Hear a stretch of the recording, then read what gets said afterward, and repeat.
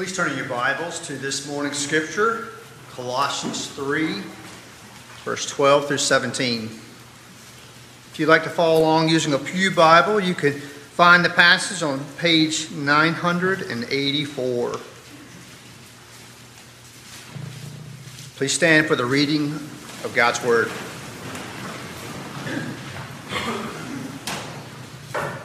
Hear the word of the Lord. Put on then, as God's chosen ones, holy and beloved, compassionate hearts, kindness, humility, meekness, and patience, bearing with one another, and if one has a complaint against another, forgiving each other. As the Lord has forgiven you, so you must also forgive. And above all, put on love, which binds everything together in perfect harmony. And let the peace of Christ rule in your hearts, to which indeed you were called in one body. And be thankful. Let the word of Christ dwell in you richly, teaching and admonishing one another in all wisdom, singing psalms and hymns and spiritual songs with thankfulness in your hearts to God. And whatever you do, in word or deed, do everything in the name of the Lord Jesus, giving thanks to God the Father through him. This is the word of the Lord. Thanks be to God.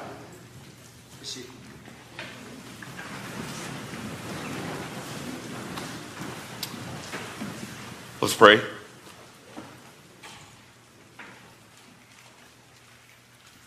Speak, O Lord, as we come to you to receive the food of your holy word. Shape and fashion us in your likeness, we pray. In Christ's name, amen. Our sermon today will focus on verses 15 through 17. I wanted to read the context, and so we began in some of what we covered last week, but we'll start at verse 15 today.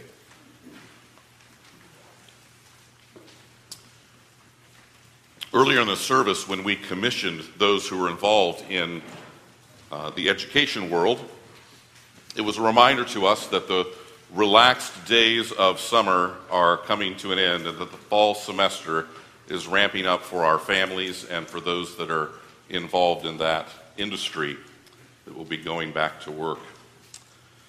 For Sharon and our household, that means lots of evening recitals and concerts will begin again, and as a result, a portion of her wardrobe that has been hidden for 3 months will come back out again as well. And on any given evening this fall, she's going to emerge from getting ready in all formal black.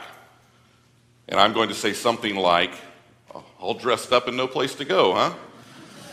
Basically indicating that it's too bad that she's going to work and not out on a date with me looking like that. Well, of course, the reality is that going out on a date for us usually means jeans and a t-shirt and not formal black attire, but I can dream. Last week, we explored what it means to be dressed in the virtues of Christ, having taken off the filthy rags of the old self and putting on, as was read, compassionate hearts, kindness, humility, meekness, and patience. Putting up with one another, forgiving one another. And above all these other virtues, the final piece that we are to put on that brings the whole outfit together is love, which binds everything together in perfect harmony. Now that we're all dressed up and ready to go, what's next? Where do we go from here? Well, Paul continues to make practical application from the rich theology that he has taught us in this book so far. And he focuses in on the church and its dealings with one another as those who are raised in Christ. Reading again verse 15, and let the peace of Christ rule in your hearts, to which indeed you are called in one body, and be thankful. Paul explains that we now have a new calling in how we are to interact with fellow believers. First, we're called to peace with one another. This progression from love in the previous verse to peace now in verse 15 follows the very same pattern in the parallel passage we've been looking at in the letter of the Ephesians in chapter 4, 1 through 3, where Paul says, walk in a manner worthy of the calling to which you have been called, with all humility and gentleness and patience, bearing with one another in love, eager to maintain the unity of the Spirit in the bond of peace. Living in peace and unity as the family of God is a natural outflow of what Paul has challenged the Colossians with up to this point in the letter. And it is culminated, of course, as we've seen, with that all-encompassing virtue of love. The word rule here has with it the idea of someone acting as a judge or an umpire. It has a sense of that the peace of Christ is to umpire or referee the affairs of God's people. So the rule in your heart's distinction is not, as F.F. Bruce points out, a sentiment of an individual's being at peace with oneself, and certainly that's a reality as we're in Christ, but rather here it is to allow peace to be the controlling mediator of conflicts and disagreements within the church. So we must exercise peace in our dealings with one another with sincerity, in a way that reflects the peace that we have personally in Christ. And this is not a go along to get along mentality at all. It's born out of a genuine, heartfelt desire, because these are my brothers and sisters. We've all been saved from our sins. We're all a work in progress. And I'm going to let the peace of Christ that he has given to me, I'm going to let that be the governing force in all of my interactions with my family of faith. This peace isn't something that we muster up when needed. It'll be too late at that point. Rather, it comes from a heart that is already at peace with God. Paul doesn't say, put on peace, as he did the other virtues. He says, let the peace of Christ rule. Do you remember how the grand hymn in chapter 1 concluded? Listen to these words.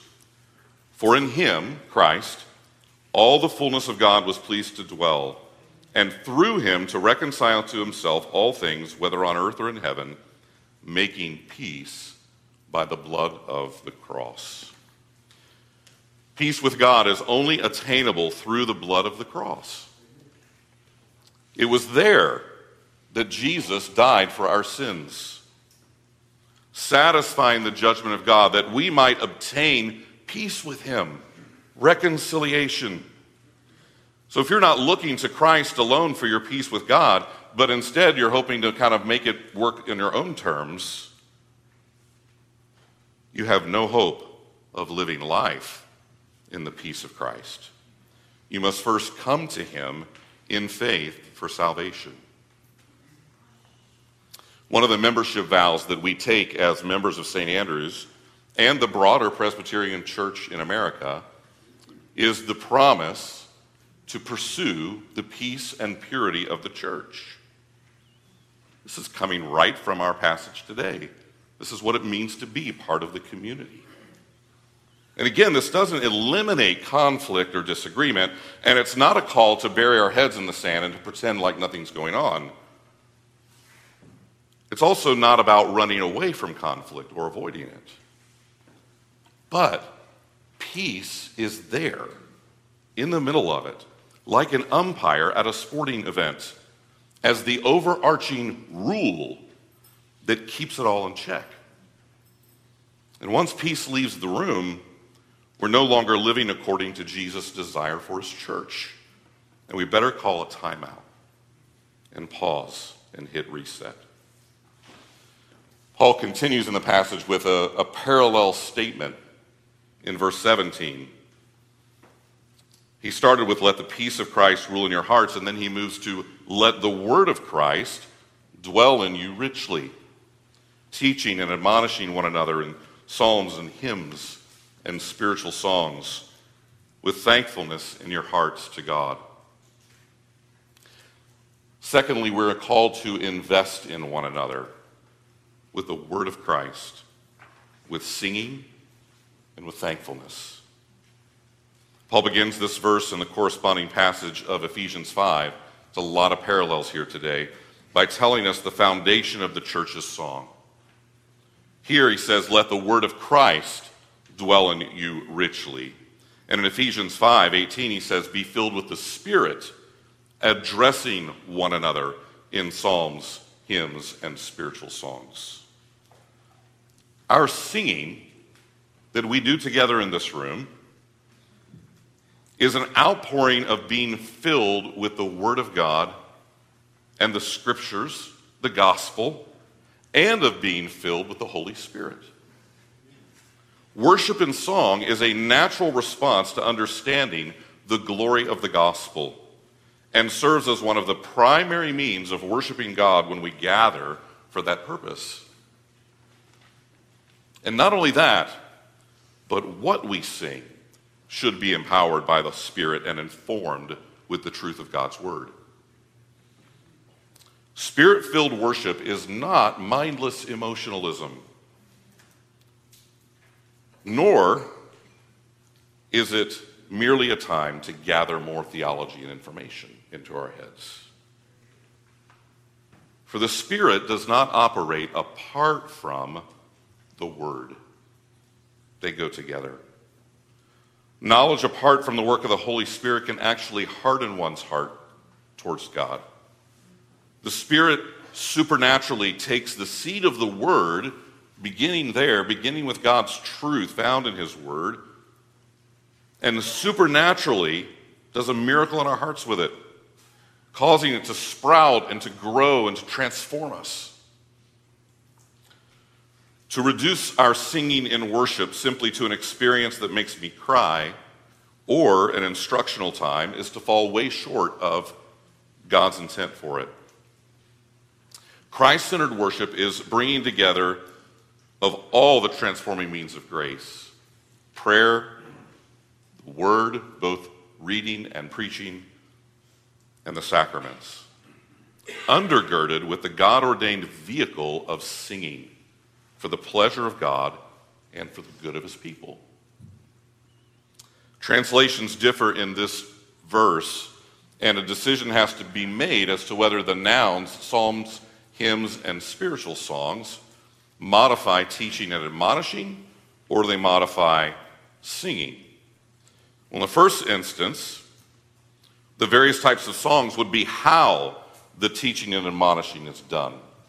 In the second instance, the teaching and admonishing could be something separate from the singing. The first instance, however, that of connecting our singing to teaching, matches the Ephesians 5 passage. Remember what it said there, that we are addressing one another in psalms, hymns, and spiritual songs. And additionally, the whole aspect of this one anothering that Paul is teaching in both Ephesians and Colossians lends itself to that argument as well. Douglas Moo concludes then that Paul wants the community to teach and admonish each other by means of various kinds of songs, and he wants them to do this singing to God with hearts full of gratitude. This is a beautiful aspect of our singing to one another that I think we often miss. This idea of teaching and correcting one another. Singing in our worship service is not an opportunity for us to ignore everyone else around us and to get into a private Holy Spirit zone with ourselves. No, it's much bigger and better than that. There is a what another aspect to it. Every Lord's Day, all of us enter into this room in a different place, a different situation, spiritually, emotionally, mentally, different struggles, different levels of maturity in our Christian walk. Perhaps there's somebody today near you who is struggling with sin, and they're discouraged. Maybe they want to give up. Well, you sang these words from our psalm of confession to them earlier. Come, hear his voice today. Receive what love imparts. His holy will obey and harden not your heart. His ways are best and lead at last all troubles past to perfect rest. Or what about the lady 2 pews over who is suffering unimaginable pain in her life? Maybe the loss of a relationship, death of a loved one, physical suffering that is almost impossible to endure. It has been brought very low. You probably don't have any idea what to even say to someone in those situations. Everything you think of sounds trite and very unhelpful. What can you do? Well, what about these words that you and the rest of your brothers and sisters sang just a few moments ago, based on our verses of the year from Lamentations? And when the storms swirl and rage, there are mercies anew. In affliction and pain, you will carry me through.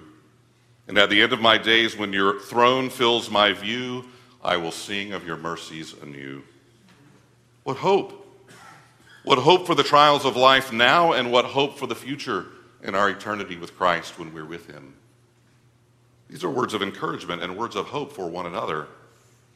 Do you see what it is that we do here each Lord's Day?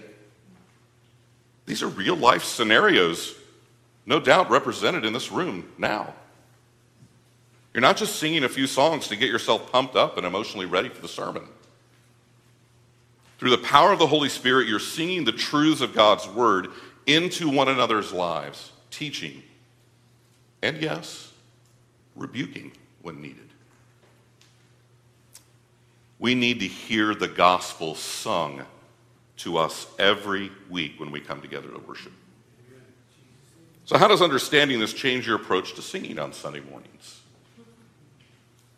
I think that the ceiling would not be able to contain our song. Smiles and tears of joy and gladness would be everywhere in the room as we understand what it is that we're embarking on and involved in every Sunday when we gather. So come each Sunday ready to encourage one another and ready to receive encouragement from your brothers and sisters. The investment of the word of Christ into one another happens not only from the pulpit and the preaching of God's word, and yes, that was where the primacy of the preaching is, and that is the important point of the day for sure, but it also is happening there in the pew, in the congregational singing, as you are ministering to one another, Paul tells us.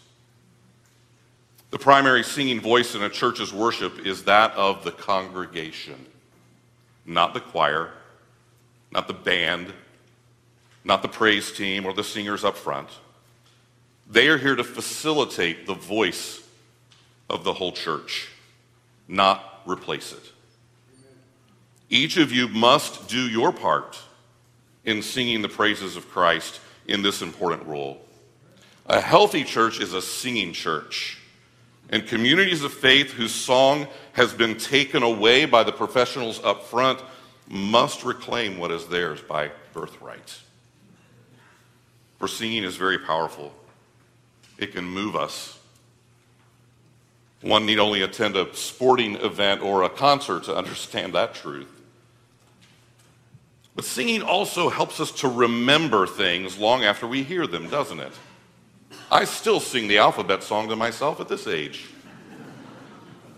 Well, here's another test. How many of you can quote from anything from one of the thousands of sermons preached by Charles Wesley? Anyone? But how many of you can sing some of the words to Hark the Herald Angels Sing? Or Christ the Lord is risen today? Or Oh, for a thousand tongues to sing? And I could go on and on. Wesley's legacy wasn't in his sermons, although God used him in his preaching at his time, but his legacy is in his hymns that we've been singing for hundreds of years. Often when folks, especially believers, come to the end of their lives and They've forgotten everything. Their memory is gone. They have no recollection. They can't even remember their family members' names. More often than not, they remember their songs. They remember the hymns of their faith and those things that they grew up with. The Lord knew what he was doing when he commanded us to do this. These are the things we take with us. Our theology is structured by what we sing. And that's a way that we can remember those truths.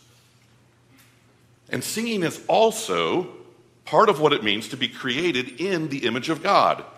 Did you know that God sings? In Zephaniah 3, the prophet describes a very dire time in the life of the nation of Israel.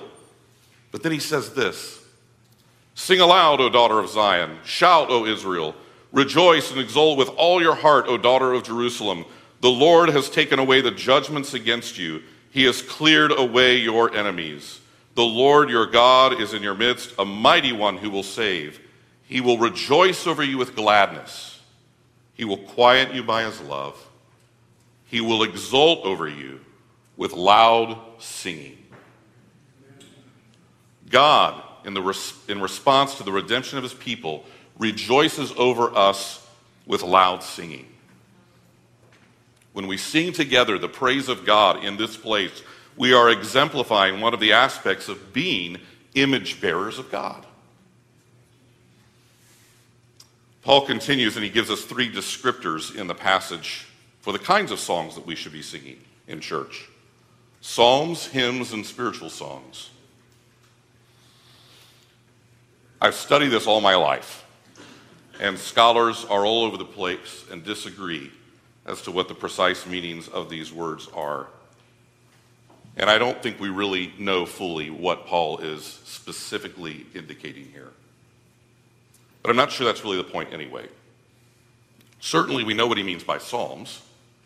There are 150 of them. Hymns are generally considered to be those songs outside of the Bible that exalt and worship the Trinity. Spiritual songs perhaps could be songs of testimony, songs of deliverance, and at one time were perhaps even spontaneous songs from the Holy Spirit. In any case, Paul seems to be saying that there are a variety of types of songs that can be used in our response to who God is.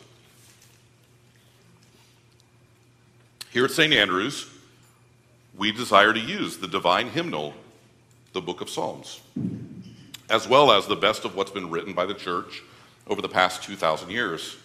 Songs from the past and songs from the present.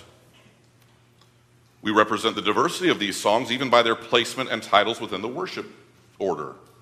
Hymns or psalms of worship, confession, commitment, assurance, preparation, response. All of these hymns or songs are carefully chosen, not only to support the preaching and the passage of the day, but to also give you, the congregation, the appropriate words to give back to God at a particular point in our order of worship.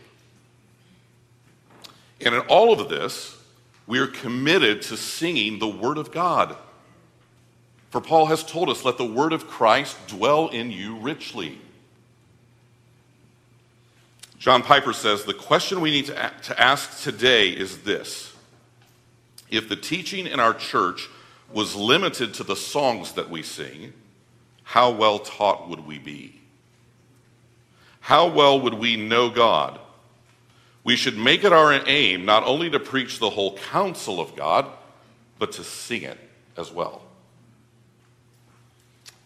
While it's true that our singing serves to teach and admonish one another, notice that I didn't say that our songs are only directed toward one another.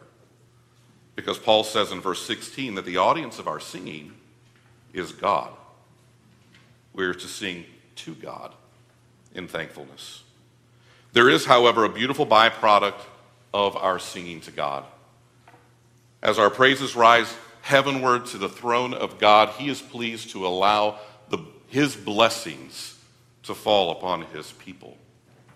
And there is this one another aspect of teaching, admonishing, encouraging one another in our faith, even as we direct our worship to whom it is due rightfully.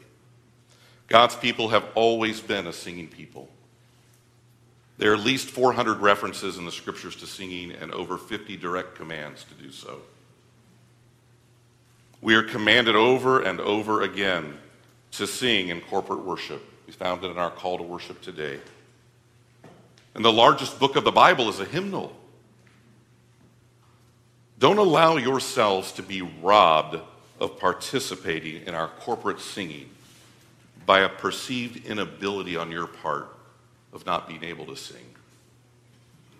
Because God doesn't call just the skilled to do it. He calls all of us to worship him in song. Pastor and contemporary hymn writer Bob Coughlin of Sovereign Grace says this: remember, worship is a state of heart. Musical sound is a state of art. Let's not confuse them. The critical question is not, do you have a voice, but do you have a song? I've heard it said that our worship here is a rehearsal for eternity and our worship there. Apostle John, of course, gives us a glimpse of that in the book of Revelation. And they sang a new song, saying, "Worthy are you to take the scroll and to open its seals, for you were slain, and by your blood you ransomed people for God from every tribe and language and people and nation, and you have made them a kingdom and priests to our God, and they shall reign on the earth." I suspect on that day, none of us will hold back our voices. There will be no spectators in that service of worship. No voiceless saints in that grand song. Well, what are we waiting for? The reality that is to come has already been secured in Christ. Do we not have something to sing about now? Are we not already saved and raised to new life in him, as Paul has taught us already?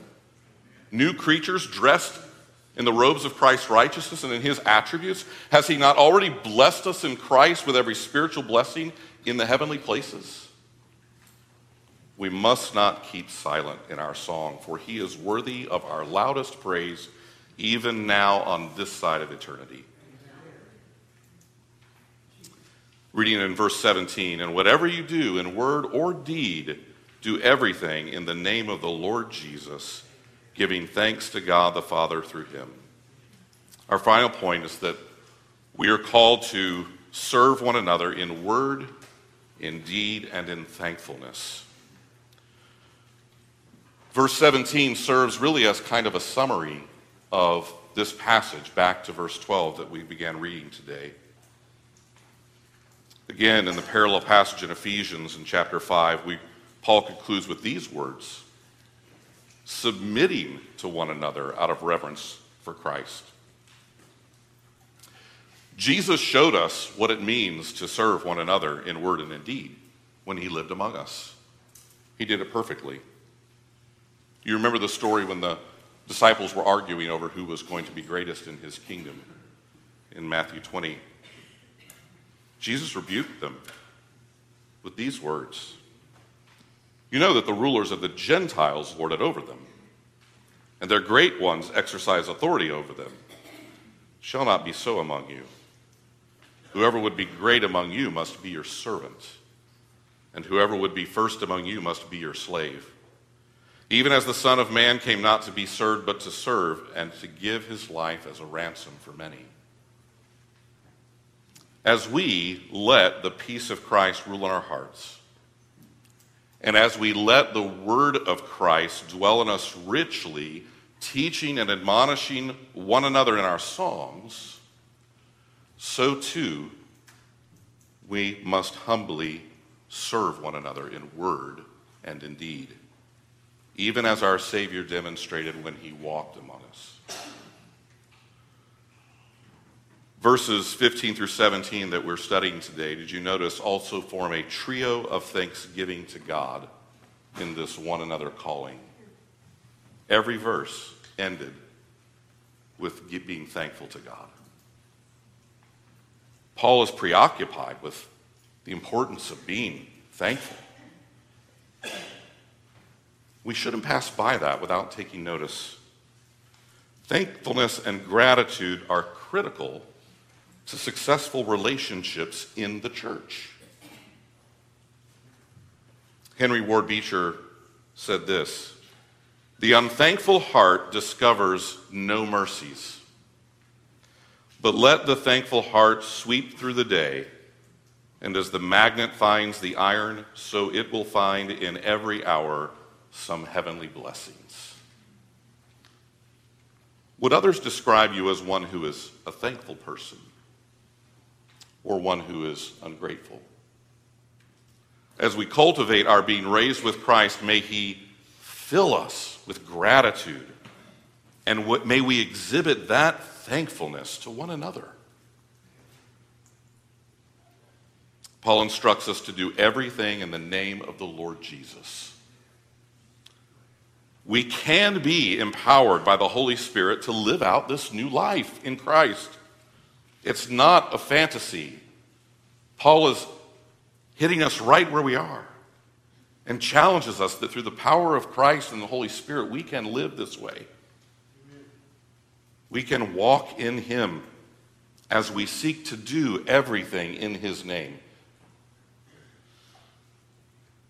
So you'll remember that Paul spent chapters 1 and 2 challenging the doctrinal error and the theological tag-alongs that weigh us down with a gospel plus faith. Then he exalted Jesus Christ as the sufficient, preeminent all in all of His people who will find Him to be enough for our lives. And after this correction, he prepared the way for a call to action by exhorting us to take off the former garments of sin and death, and as God's chosen ones, holy and loved, to put on the attributes of Christ, bearing, forgiving, loving one another. And in times of conflict, to let the peace of Christ take charge, ruling in all matters pertaining to our unity. And in all of this, we are to be anchored by a mutual sense of immense gratitude in our hearts. And when we come together, we are to sing the truth of the word of Christ, being Spirit-filled, from one glad heart to another, always with an eye to worshiping God while instructing and correcting one another.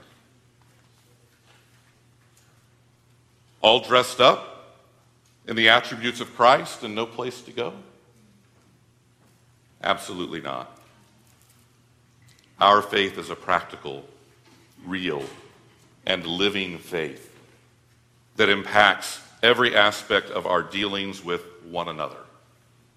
And as we dress ourselves in Christ, our calling is to be at peace with one another in Him, in unity and in thankfulness, to invest in one another with the word of Christ, with singing and with thankfulness, and to serve one another in word, in deed, and in thankfulness. Jesus is more than enough for this calling in one another. Let's pray.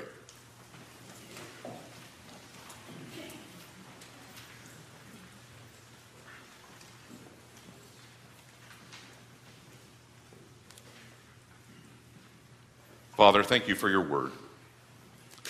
Thank you for your faithfulness. Thank you for the instruction that we receive.